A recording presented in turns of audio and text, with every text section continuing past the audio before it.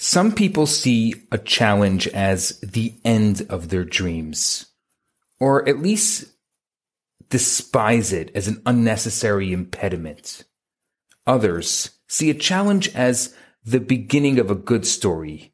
Hi, I'm Rabbi Yisrael Bernath, and welcome to my Daily Jewish Thought, a special for the week of Parshat Vayetze.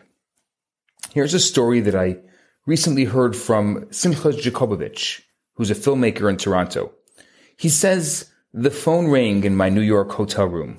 It was 1995, and I was saying Kaddish for my late father, of blessed memory, Joseph Jacobovich. I live in Toronto, but I'm a filmmaker, so I move around. During my 11 months of saying Kaddish, I ended up in various minyans from San Francisco to Halifax.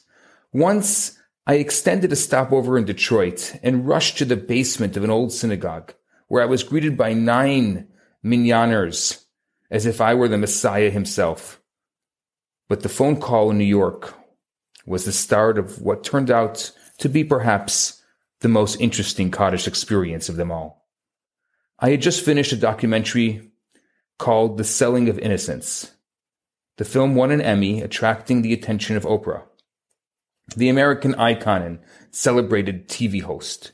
The producer at the end of the telephone asked if I could fly to Chicago and appear with my fellow producers on the Oprah show the day after next. I was taken aback. This was the Oprah show. This was the 90s. The big time, great publicity for the film, and a great promotional opportunity for me and my company. I'd love to do it, I said, but I don't think I can. Why not? The producer asked, her voice betraying her surprise. Nobody says, too busy to the Oprah show. I have a problem, I answered. The producer's voice, Lisa was her name, became steely, all business. What's the problem? She asked. It's complicated. Try me. I began the process of explaining to a non-Jewish television producer from Chicago the Jewish ritual of Kaddish. Whenever I had to explain this, people would never quite get it. I would tell them I needed a minyan, and they would drive me to an empty synagogue. It quite never worked out. But this was Oprah, so I gave it a try. I'm Jewish, my father passed away. In our religion, it's incumbent upon me 3 times a day to say a certain prayer, a glorification of God's name. Really, it's called the Mourner's Kaddish. To do this, I need to be in a Jewish quorum. It's called a minyan, so I can't miss the ritual. If I come to Chicago, I'd have to attend morning services prior to being on Oprah. No problem, she said. You need a minyan to say Kaddish? 10 Jewish men for morning services? I'll arrange it.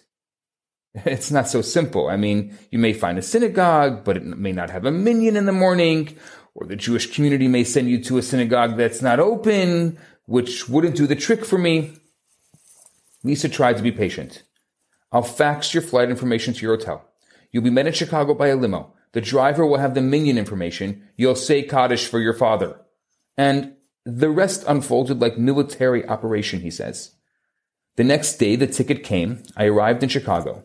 Then the limo came. The driver took me to a hotel and said, I'll be there at 6:30 a.m. for your minyan. Your minyan begins at 7 a.m. I'll pick you up at 8 a.m. You'll be at the Oprah show by 8:30.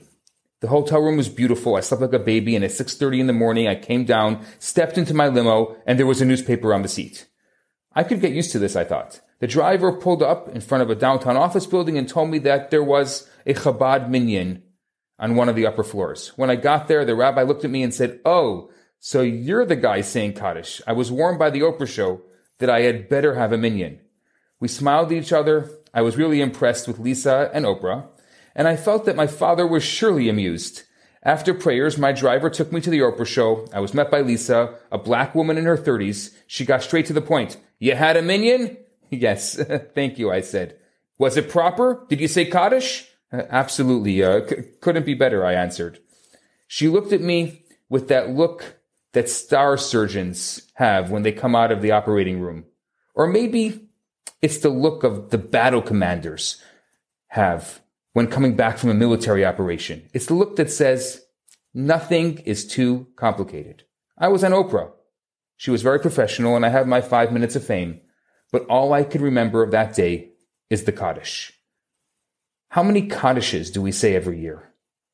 depending on this custom, anywhere from 1,000 to 5,000. The truth is that this year, it's so difficult for people saying Kaddish because of the pandemic.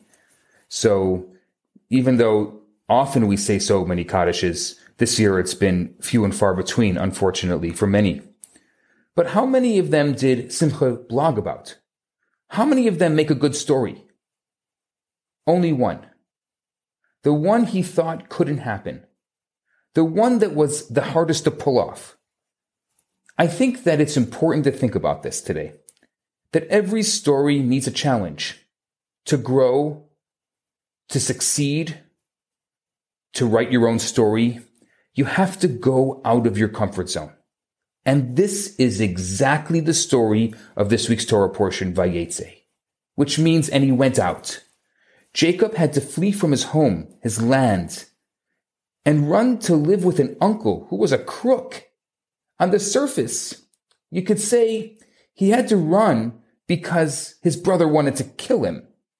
Or we can say that he had to run in order to grow, to be part of a great story. But the Torah gives us both options. It tells us he went because his brother wanted to kill him. But it also tells us that he went to get married, to start a family.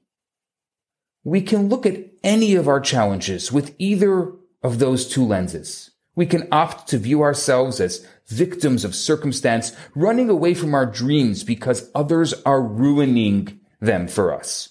Or we can see ourselves as master storytellers, running towards our goals on the tail of a challenge. Jacob would have loved to stay within the Jewish walls of his parents' home, within the holy energy of the Holy Land, but he had to leave. Did he give up? Was this the end of his Judaism? Was this the end of Jewish continuity? Not at all. While not in Israel, while outside of the quote-unquote shtetl, outside of his element, he didn't become less Jewish. On the contrary, he built the first eternal Jewish family. His father Isaac and grandfather Abraham each had Jewish children, but not a whole family. Jacob had a whole family, and a large one, 13 children. And his family's Jewishness wasn't a fleeting fad. 4,000 years later, I could show you members of his family. Jews, us, known as the children of Israel, Bnei Yisrael, the children of Israel, Am Yisrael, the nation of Israel. Israel is Jacob's second name. We are his great-grandchildren. Could it be difficult to live Jewishly today? Could it be challenging to keep kosher? Challenging to celebrate Shabbat? Maybe challenging to date Jewish? Of course. But what kind of story would it be without a challenge? The challenges of living Jewish don't have to end your dreams. To the contrary, they could be the beginning of a great story. So today, I ask you, what's your story? And if the story didn't happen yet, which story like Simcha, which story of a Kaddish on the Oprah show are you going to write? And what's going to be your Jewish story? Learn from Jacob, learn from Simcha, and I'm eager to find out what your story will be. I'm Rabbi Yisrael Bernath. Have a great day. Hi there. I just wanted to let you know that I just launched a brand new website. It's theloverabbi.com, TheLoverabbi.com, theloverabbi.com, and it has lots of very interesting things there. Especially, you can purchase a lot of the different classes and lectures that I have given over the past few years, and you can also take a look at the current classes and lectures that I'm giving and the current events that I am doing on relationships. So I encourage you to go check it out. It's theloverabbi.com. Thanks so much. Hi, Rabbi Bernath here. I have some great news for you. My popular 4-week course, Kabbalah for Everyone, is available right now for free for the next 50 people who download it. All you have to do is go to www.theloverabbi.com, scroll to the bottom of the page, and you're going to see the download button right there. In this course, I talk about the Kabbalistic secrets to relationships, to wealth, to happiness, and balance. This special offer has been dedicated in loving memory of Ellie Dorfman. I look forward to hearing from you and hope you enjoy the course. Now on to today's episode.